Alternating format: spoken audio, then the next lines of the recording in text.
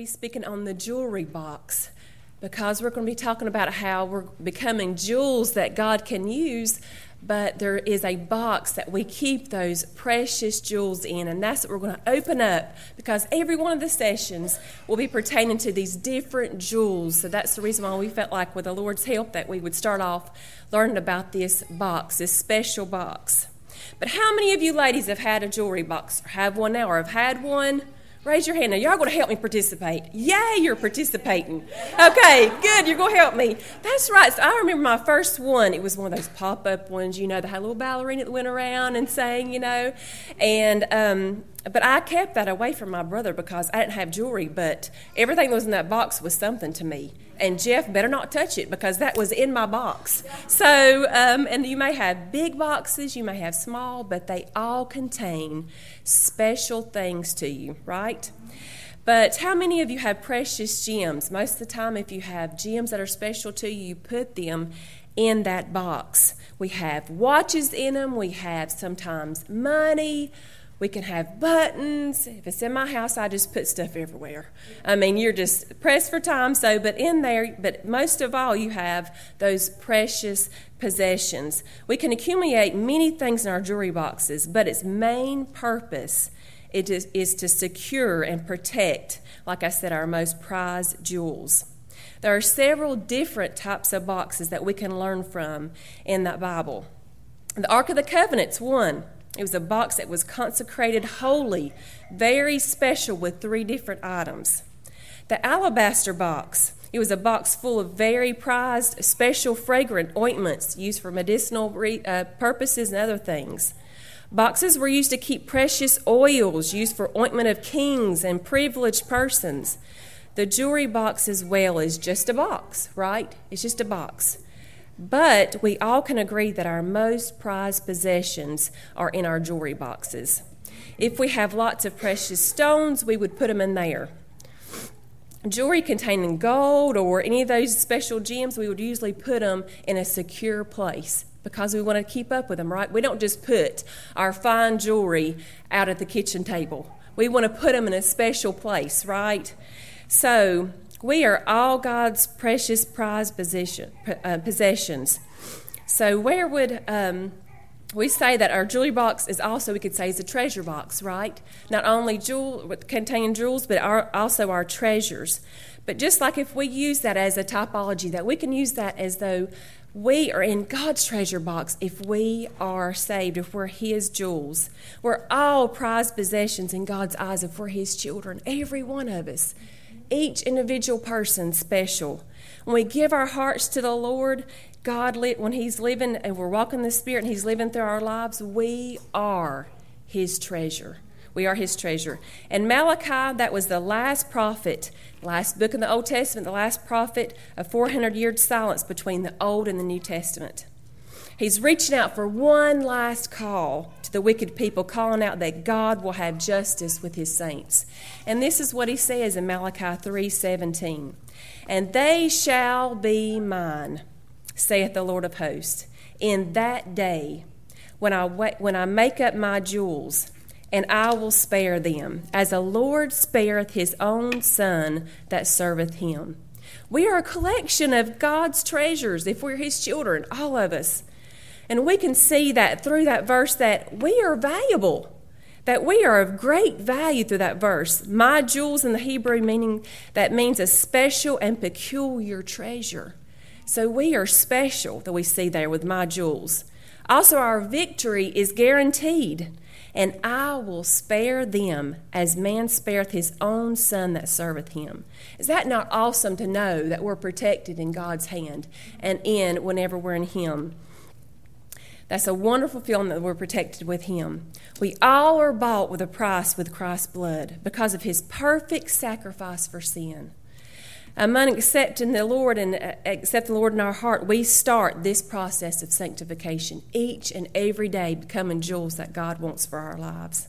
So let's look inside this jewelry box. So go with me. We're going to go in this jewelry box, and we're going to see what's in God's treasure box. Those jewels. Let's look specifically at those jewels in that box. If we're walking the Spirit daily, we will be used for God's use. But the process of a gem, a precious stone that is a process of refining or taking out those impurities in those gems. What's considered precious gem? Does anybody know how many there are? If you don't want to say it like you, put your fingers up. How many you think there are? Does anybody know how many there are? The precious jewels? Nobody? Well, guess what? You're going to learn something. For sure you're going to learn this, that there's 4. Does anybody want to name one of the 4 precious stones? Diamonds. Yay, look how smart y'all are. So you already got one. Can you think of another one? Rubies. Good job. Look, 2. Anything else? Sapphires and emeralds. Good job. That's right. Those are the 4 precious stones. And they all have one thing in common, okay? They all are unique in that they have different compounds that make them up, but they all have one thing in common. And the thing in common is that how they are produced and made. And that's through pressure, heat, through time. Okay, so pressure, heat, and through time. They're all formed under those circumstances. Like precious stones, we are all molded and made for a jewel for the master's use. The purest and the highest quality of each of these precious stones is calibrated on the reflection and clarity. Did y'all know that? That's what makes a jewel more precious, is their clarity. So clarity, you think, what do you mean by that, Miss Leslie? The term clarity means purity of a gemstone and freedom from the tiny internal characteristics and impurities that affect the refraction of light rays, hence reducing the brilliance of the gemstone.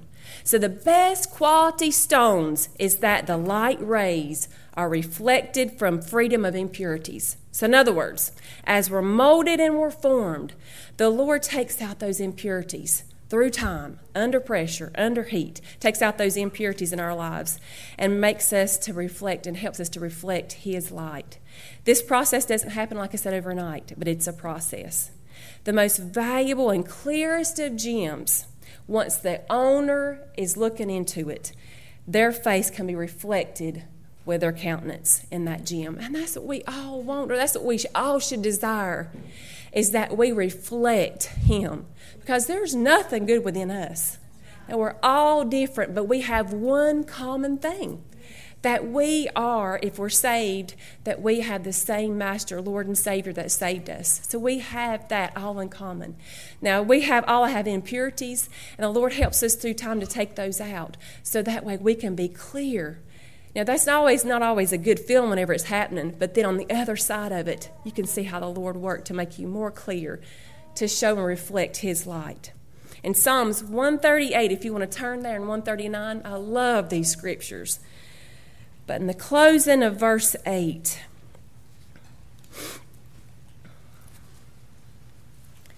we'll read there the closing verse in verse 8 in Psalms 138. The psalmist says, "The Lord will perfect that which concerneth me. Thy mercy, O Lord, endureth forever. Forsake not the works of thine own hands." So if you break that down, perfect means to complete. So the Lord will complete that which concerneth me. Thy mercy, O Lord, endureth forever. He's going to complete that. So the work He's going to started working in us, He's going to complete that. Forsake not the works of thine own hands is evidence of how God invests His omni, or all, characteristic to complete His work in our lives. He knows us completely and cares completely about our lives. So now let's look in Psalms 139, verses 1 through 6. We're going to see that He is all-knowing. O Lord, Thou hast searched me and known me. Thou knowest my down-sitting and my uprising. Thou understandest my thought afar off. Thou compasseth my path and my lying down, and art acquainted with all my ways. For there is not a word in my tongue, but lo, O Lord, Thou knowest it all together. Thou hast beset me behind, before, and laid Thine hand upon me. Such knowledge is too wonderful for me. It's high. I cannot attain it. So we see through those scriptures and that the psalmist David is saying, Lord, our Lord is all-knowing. So He knows every little thing.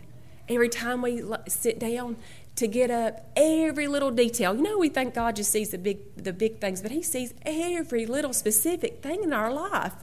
We think the Lord doesn't care about how I feel about things. Well, I go to him and tell him, and then he puts his arm around me, so he must care because I can feel it. Yes. But so he does care. He does care about, he's all-knowing. He knows everything about us in every situation. And then verse 7 through 12, we can see that he is all-present. Whither shall I go from thy spirit? Or whither shall I flee from thy presence? If I ascend up to heaven, thou art there. And if I make my bed in hell, behold, thou art there. If I take the wings of the morning and dwell in the uttermost parts of the sea, even there shall thy hand lead me, and thy right hand shall hold me. If I say, surely the darkness shall cover me, even the night shall be light about me. Yea, the darkness hide not from thee, but the light shineth as the day. The darkness and the light are both alike to thee. So we see that he is all present. And I was thinking about that in the verse, in verse 9. I thought, what's the psalmist mean as I take the wings of the morning? So that is a terminology, that is a equivalent of the speed of light. That was the terminology they were using there. If you look at the speed of light, it's like greater than 299 million miles per second. So that's fast. So in other words, the Lord is there before even the speed of light. He's already there because he's always present. Is that not a miracle? I mean, we're talking about how great our God is and how wonderful he is. And then also that dwelleth in the uttermost parts of the sea. If you study the uttermost, most deepest part of the sea, you'll see that 29,035 feet deeper than that is the deepest part of the earth. And so the deepest part of the ocean, he's even past that. He's everywhere. Even there, the psalmist says. Everywhere. You know, how can we be, I know that's just our own human flesh to think that God can't take care of us and how powerful he is. So let's look at these next verses, 13 through 18. We'll see that he is all powerful. What a mighty God we have. For thou hast possessed my reins, for thou hast covered me in my mother's womb. I will praise thee, for I am fearfully and wonderfully made. Marvelous are thy works, and that my soul knoweth right well. My substance was not hid from thee when I was made in secret and curiously wrought in the lowest parts of the earth. Thine eyes did see my substance, yet being unperfect, and in thy book all of my members were written, which is in continuance were fashioned, even when as yet there was none of them. How precious are thy thoughts unto me, O Lord, O God! How great is the sum of them! If I should count them, they are more in number than the sand. When I awake, I am still with thee. So that is God's power. And how, if any of you ever studied the human body, those that you're in the medical field, anatomy, physiology, Madeline's taking that right now. So I took that many years ago, but she's refreshing my memory. And so whenever she comes home, she begins to tell me about different things about the human body and that we are miraculously and wonderfully and fearfully made. That every little enzyme, every little thing about our human body is just a miracle, and how we are made, and that he is all powerful, and the things that he can do, how can we ever doubt because of his power? We are all made, all of us, we are all made for his service. We are made to worship him. That's what we are made for, to worship him and to serve him. Our hands are made to serve others. Our feet to walk to help other people and to praise him. Our hands are raised to praise him, our creator. This is the one we just spoke of. This is all omni of all these things. But like I said, we're all made for his service. We are made for his workmanship. Some ways that we see in the Bible, I just want to go over a few just to recognize how God's power, his presence, and all-knowingness was in their lives. There's a few that we can recognize in God's word. One is Esther. There's just a little bitty tiny glimpse, okay? We're just skimming the surface, and these are just a few. And so Esther, all-knowing, God was all-knowing and knowing that when they were in exile in Persia, that the Lord knew exactly where Esther was at such a time as that she needed to be used. And her cousin Mordecai charged Esther in this, saying, in Esther 4:14, for if thou altogether holdest thy peace at this time, then shall their enlargement and deliverance arise to the Jews from another place, but thou and thy father's house shall be destroyed. And who knoweth whether thou art come to the kingdom for such a time as this? And Mordecai was saying, hey, Esther, come on, you can do it. The Lord has put you there for such a time as this, and who knows what could happen, the destruction of our people. And so he is encouraging her and stirring her up to be used for God's service. And we can say, you could say, well, I would love to be Esther. I'd love to be a queen. Oh, boy, I would too. You know, you think you would love to do those things, and you would love to be able to say that you are a deliverer of God's people. But do you want to go through her refining process? Think about what she went through. So there comes a price for that. And that, could you imagine the tears that she had every night, that she was away from her people, and she had to hide her religion, she had to hide her love for the Lord and all those different things. So we say we want to, but do we really want to pay that price? So that she had to leave her family, but yet God used Esther as precious jewel for his use. So another one we're going to look at is Jochebed. What an awesome, I love studying about Jochebed. I know the teenage girls laugh at me because I say I love all these characters, but I really do. But Jochebed, God knew exactly where she was, and that she saw that her child was a goodly child. When she looked down upon Moses, and she decided with her heart, stickability, she had some grit. Hey, I'm going to do what I got to do because this child, I see what God has in this child. And that's why we need to look at our babies. I see what God can do through my babies, and I'm going to fight for them. And boy, she did.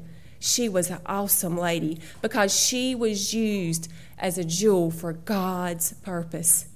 Whenever she hit him 3 months, and then she put him out in that ark, and then she had to pray over her baby, and she sheltered that baby as much as she could. And then she put him in there, and with the crocodiles and everything else, and around those Egyptians. But she did know, she had the eye of faith that her baby be protected, because she was becoming a jewel for God's use. That's what she was doing. And then there's another one of her little jewels she was training is Miriam. Boy, wasn't she a leader? She had 3 leaders out of her womb. And so Miriam's standing there, and how brave was she? And that she watched and obeyed her mama, and that she watched that baby go by, and she, just at the right time, just like her mama trained her, I'm sure, went and told that Egyptian princess, I know who can keep that, can take care and feed the baby, just at the right time, because God is all-knowing, all-powerful, and that he can work things all out for our good, and because he is all-knowing, he's always there.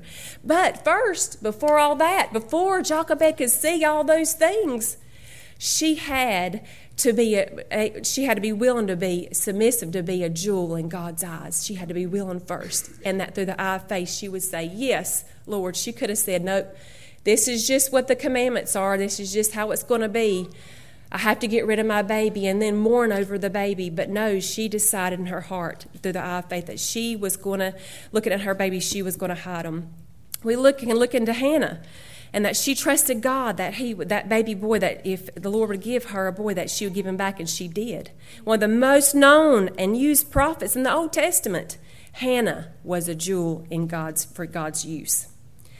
Then we see Mary Magdalene, demon-possessed, but she was miraculously changed through Jesus. Think about what she was able to see. Watch the crucifixion. She saw where Jesus was laid. Sunday morning, she went to anoint the body of Christ. And then she was the first person to whom the resurrected Christ appeared to. She was a jewel for God's use to testify of his power. These are just a few, okay, that I'm giving examples of to stir you in remembrance. We could think about people, Fanny Crosby, also Catherine Carmichael. Fanny Crosby, she wrote over 9,000 hymns. She was blind. But yet she says when she's 8 years old, oh, what a happy soul I am, although I cannot see. I'm resolved that in this world content I will be. How many blessings I enjoy that other people don't. To weep and sigh because I'm blind, I cannot and I won't. Wow, she was a jewel for God's use. Catherine Carmichael, that was the mother of Amy Carmichael. I love to study mothers. especially if their children are mighty in God's eyes.